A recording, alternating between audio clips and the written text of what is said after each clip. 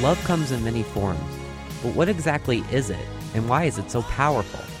I'm Chris Williams, and today on Fordham Conversations, we'll be looking at love from scientific, literary, and philosophical perspectives in order to better understand the nature of love and how it operates. First, I spoke with Dr. Jay Wade from Fordham's Psychology Department. We talked about how people fall in love and the different ways to show love. First of all, there's all different kinds of love, and in terms of where it comes from, it depends on what perspective you take. As a psychologist, we kind of look at it from a psychological perspective. In general, we could say that in terms of romantic relationships, there's two kinds of love, passionate and companionate love. Passion is usually like the initial stages of love, or when they'd say, I'm falling in love, and the person has these intense emotions, sexual feelings. They're completely absorbed in the person. There's the agony and the ecstasy. And the other type of love would be called companionate, where there's a tolerant affection, there's warmth and trusting for the person, and the person's life is like deeply intertwined with one's own. And this continues to grow in a relationship. But love involves both passion, intimacy, and commitment. Intimacy is when a person opens up to another person. They self-disclose. It builds trust. And there are degrees of intimacy, but it's a development of closeness through sharing of the self. And, there could be sexual intimacy without love because you could share yourself sexually, but that's not love. I think, there's also the issue of attraction, which may or may not be a part of love. I mean, usually the person that you love, you're attracted to in some way or another. Attraction meaning you have positive feelings toward another. And Freud said, Sigmund Freud said, all attraction is sexual. It could be learned. You could learn in terms of basic learning principles of reinforcement. Something becomes attractive because it's rewarding to you. That person is rewarding to you. You can begin to love someone because they treat you lovingly. But physical appearance has a lot to do with attraction to others, because people make judgments about people based on the way they look. Also, similarity causes attraction and liking. The whole idea of opposites attract, that's true. You're attracted to people who are opposite than you. That works for friendship, but it doesn't typically work for love and lasting relationships. There's also some evidence that there may be hormones involved with regard to attraction and love. I mean, I don't really put as much emphasis on that, but there has been some research that kind of shows that hormones associated with the menstrual cycle appear to drive sexual attraction. And there's been some studies of couples and whatnot, and they've looked at, for example, photos and asked people to complete questionnaires and what features they thought about that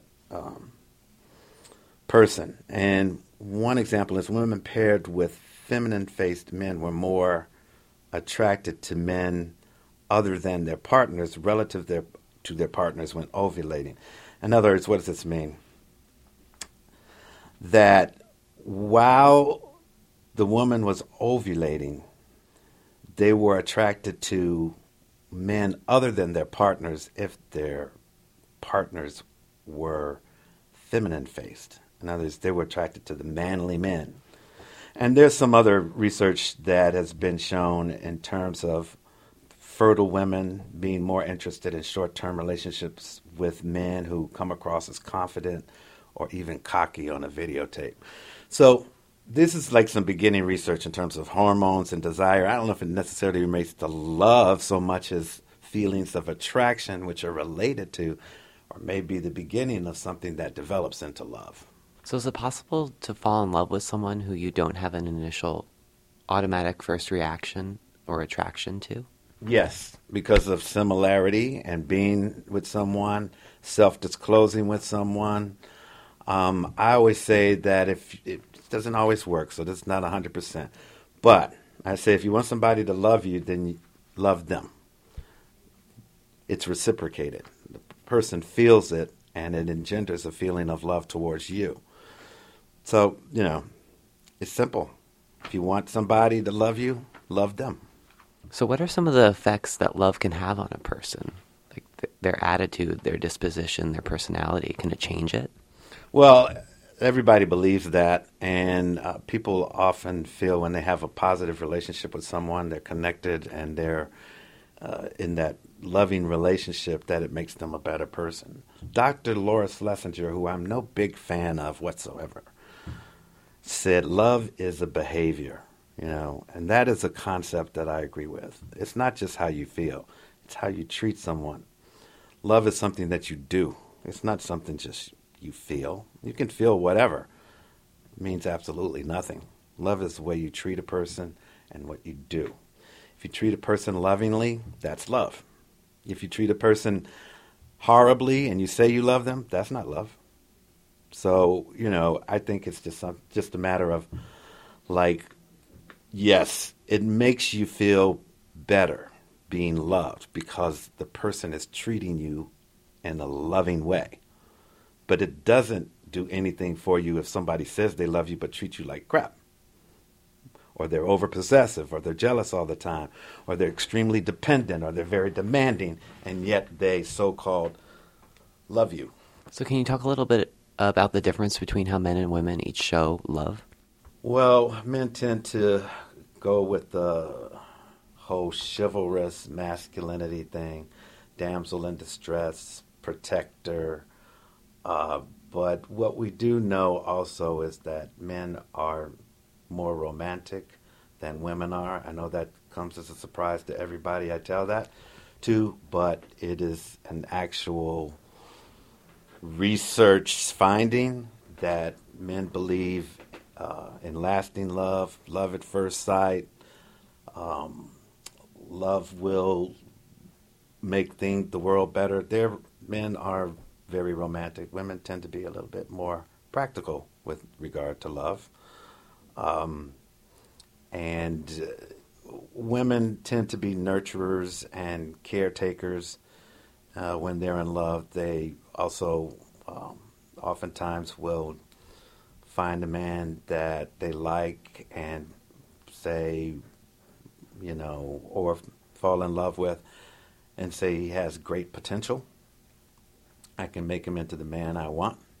And men are more likely to see a woman, like her, fall in love with her, and say, this is the woman I want for the rest of my life, and I don't want her to change. I want her to always be just like she is. And men also, fall in love at just as much as women do, but men are actually more likely to say it. They're more quickly to say it than women are. And that there's reasons for that. Part of it is that men think that if they say it, that they'll be able to have sex.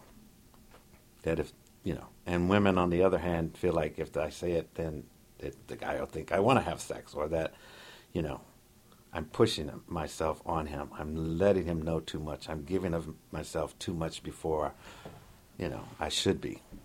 There's many differences with, men and women are more alike than they're different. Let me say that first. But there are certain little differences that exist with regard to how they feel about love, show about love, or how they act out love in relationships.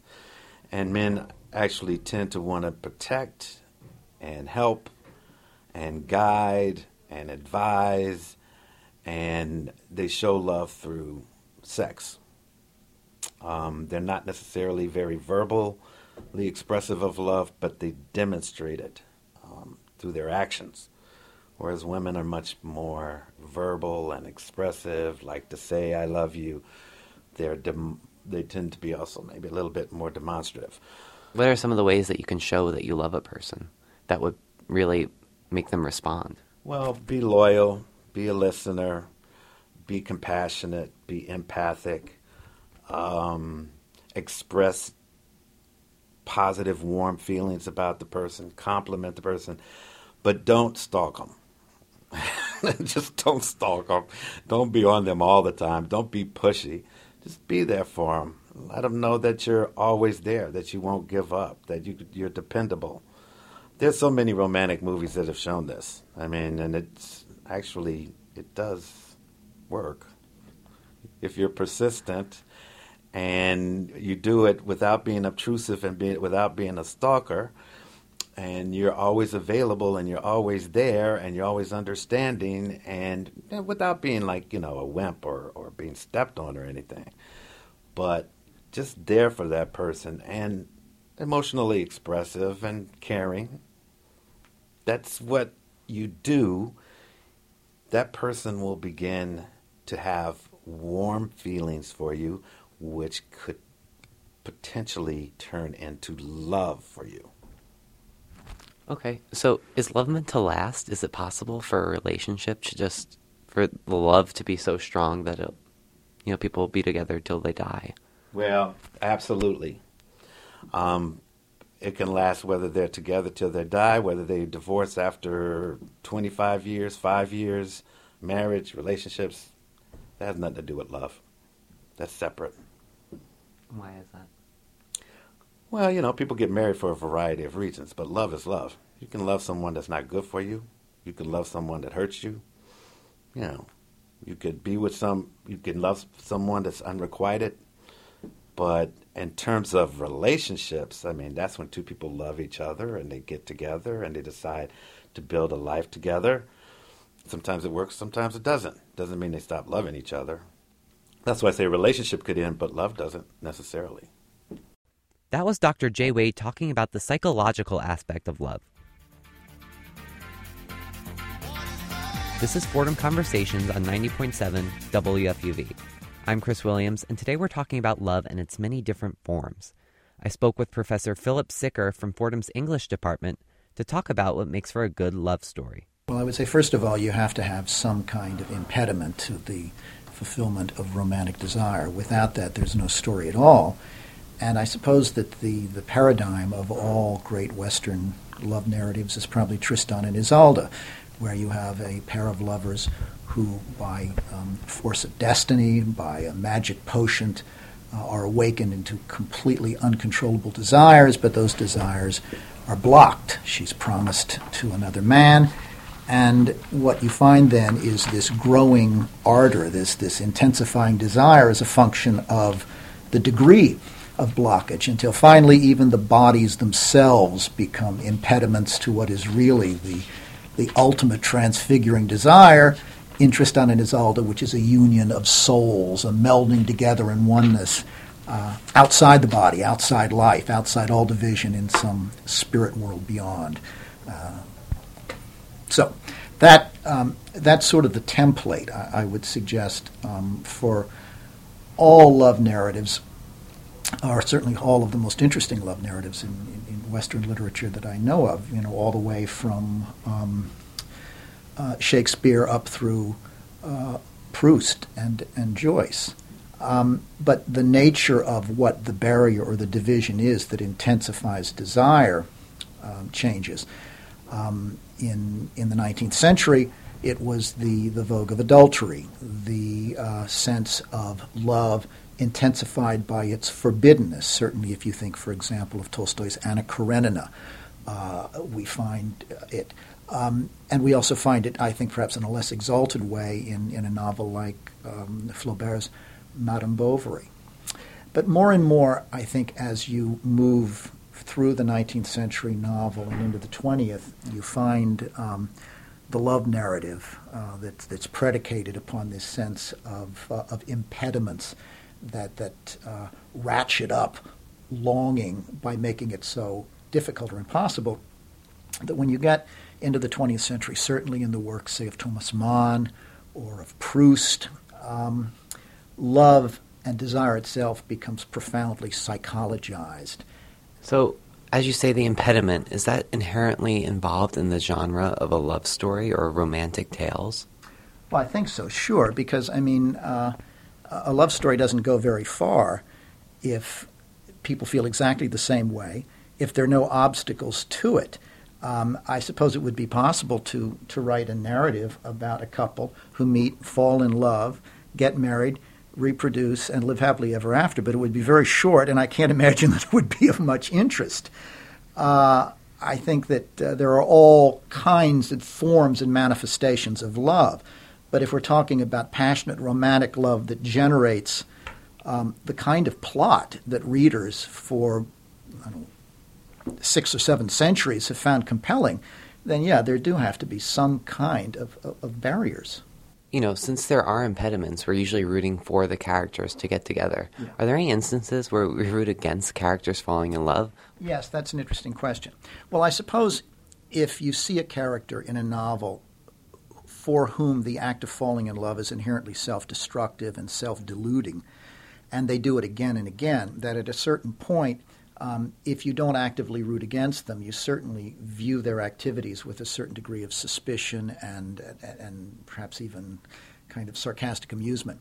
Emma Bovary would be a good example. You know, she goes through the same sort of self-stimulated, self-generated longing for figures that she idealizes and then grows disillusioned with again and again and again, that we realize that her impulse to love, born out of boredom, is a kind of disease. It's sort of an unhealthy psychopathology. And I don't think, therefore, that we necessarily feel much urgency or sympathetic support for her after a certain point. So a lot of times it seems like authors will use love in order to connect with their audience. Is that the case? Is that why authors tell love stories so often? Is it a matter of trying to stimulate some sort of response to the audience? Well, I mean, they know that audiences are going to respond to love stories because almost everyone who reads has, to one degree or another, gone through the experience of longing, ardor, disappointment, frustration, self-delusion. I mean, these are things that in some ways resonate with readers because they're all, very familiar.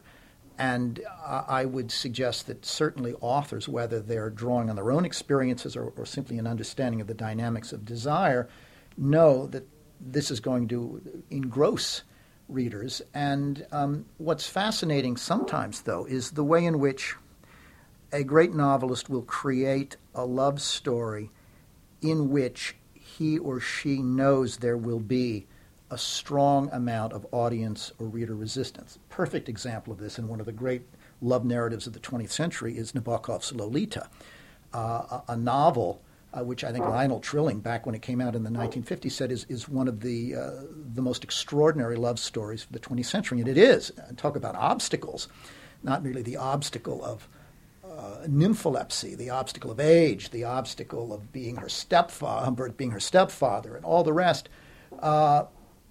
But there are obstacles that the reader puts up in engaging this narrative, and there is characteristically, I think, meant to be a tug of war in the reader between a kind of horror and revulsion at what appears to be child molestation on the one hand, and the recognition that we're not simply being seduced into a kind of interest in this by a writer, as Humbert says of himself, with a fancy prose style, but we're being seduced as well by the ardor of his longing, a longing that ultimately takes him beyond nympholepsy.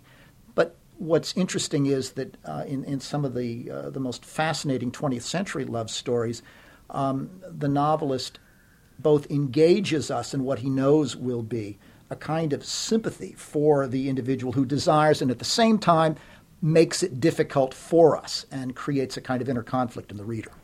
Love stories have been told forever, it seems like, since people first started writing things down. Yeah. You've had stories of love. So how is it that they still keep us interested? How do we keep it fresh? Is it not just the same story over and over again? Well, that's an interesting question as well, because in a certain way, if you want to keep love narratives fresh, and if love narratives are, as I've suggested, almost always predicated upon barriers, then you have to find new barriers or up the ante of transgression and taboo. So, in the 20th century, you could argue we've pretty much exhausted all possible taboos that can be exploited and overcome in love stories. But I think people still try. So, do you think it's possible for someone to fall in love with a fictional character, someone that they read about in books, and to form what they perceive as a connection to that character? Do you know Woody Allen's The Purple Rose of Cairo? The woman falls in love with a figure on the screen and tells a friend, she says, I met the perfect man. Unfortunately, he's fictional. Yeah. Do I think it's possible? Well, sure. But I mean, in a certain sense, falling in love with a fictional character is merely the most extreme version of what we've all done at one time or another in our lives, and that is fall in love not so much with an actual person as the idea of that person, some imaginative figment that we cherish in our imagination. Do you have a personal favorite love story or a personal favorite couple from literature? There are narratives of desire which I think one views as appropriate to the time or age in which you read them. You know, when I was in college, I thought Goethe's The Sorrows of Young Werther captured everything that one could possibly know or feel about romantic desire. But in my maturity, I think probably the love story in literature that most fascinates me and that I always find myself drawn to, both with a sense of deep empathy and also with a sense of ironic amusement, is the one in Thomas Mann's The Magic Mountain, in which this regular bourgeois guy, Hans Castorp, goes to a tuberculosis sanatorium for a visit, winds up becoming a patient, and falls uncontrollably, madly in love with a exotic Russian woman named Claudia Shoshat. It's the attraction of the Apollonian to the Dionysian, of the bourgeois to the exotic, but it's played out with such a wonderful combination of psychological acuity and emotional understanding, and yet at the same time comedy, that it's absolutely irresistible, and it has a kind of maturity to it without ever losing its sense of freshness. That was Professor Philip Sicker talking about love in literature. Next, I spoke to Dr. John Davenport, a philosophy professor at Fordham, to talk about the philosophical ideal of love. Just philosophically speaking, where does love come from? Well, from the heart, of course. That's the classic answer. However, you could say that there are different sources for different kinds of love in human psychology. Of course, to some extent, from evolved drives, but also from the human need for friendship, for affiliation, for a sense of belonging with others, a sense of security, a sense of meaning in life that's partly fulfilled through friendships and through romantic relations. Is there a philosophical ideal of love, or do certain philosophers approach the subject differently with different views? They definitely do, because some hold the view that all love is basically self-interested. That might sound contradictory, but the idea is that we only want friendships with others or, say, romantic relations because it makes us feel better about ourselves or affirms our own status in our own eyes. So Sartre famously held, a famous French existentialist, that romantic love was getting others to worship you, something like this. But that's a minority view. Most philosophers who work on love and theories of emotion today hold that there are emotions, there are forms of affection, even romantic attention, that aren't necessarily selfish. They can be about appreciating the beauty, the qualities of another person. So they're to some extent for their own sake, much like aesthetic appreciation of an artwork might be.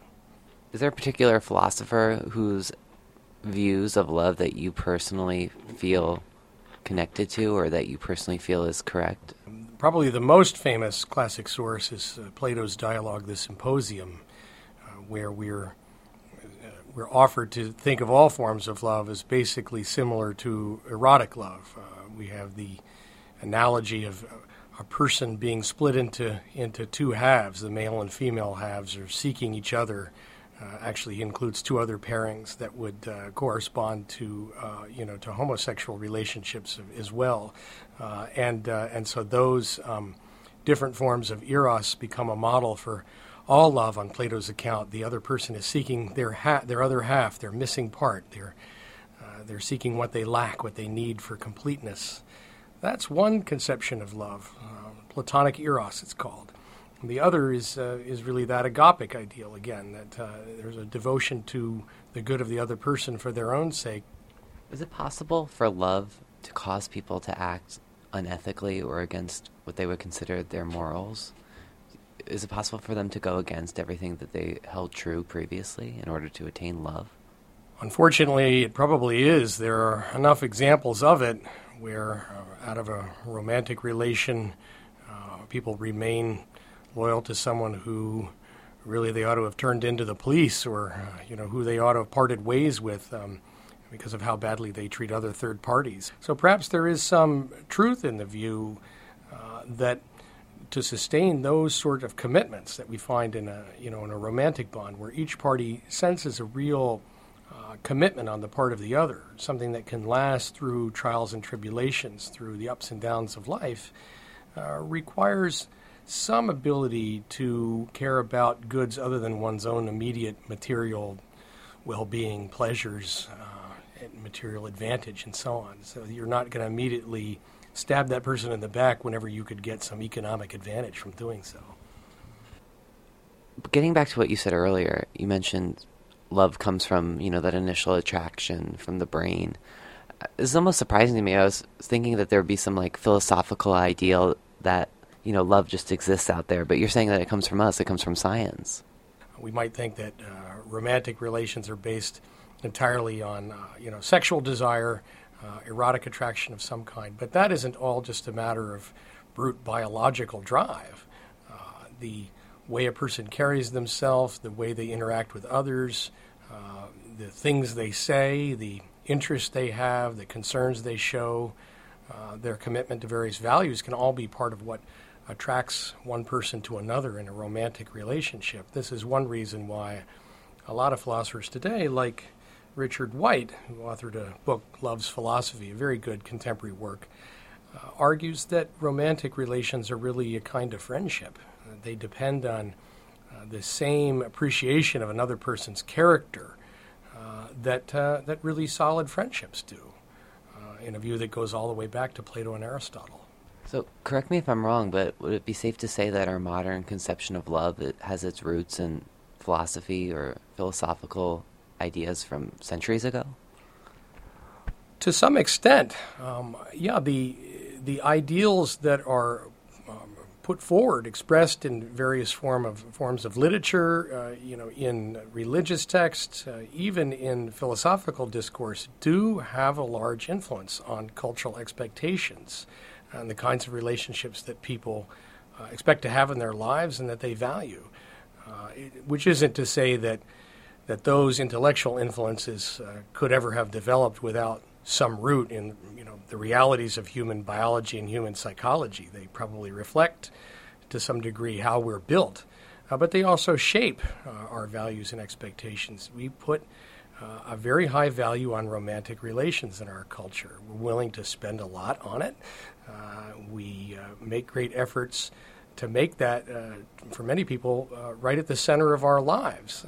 The notion that marriage should be based on a romantic feeling, a romantic attraction, a romantic bond between people is one that certainly wasn't always the conception of marriage in earlier times and places. Go back to ancient Greece, not at all. Right? Romance, in our contemporary sense, would have been utterly mysterious and bizarre to people back in that culture.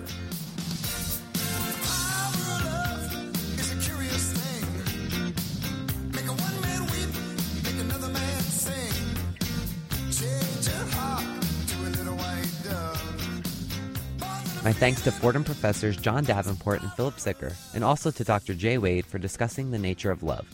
I'm Chris Williams, and this has been Fordham Conversations on WFUV. Stay tuned for Cityscape with George Bodarky, which is next on WFUV.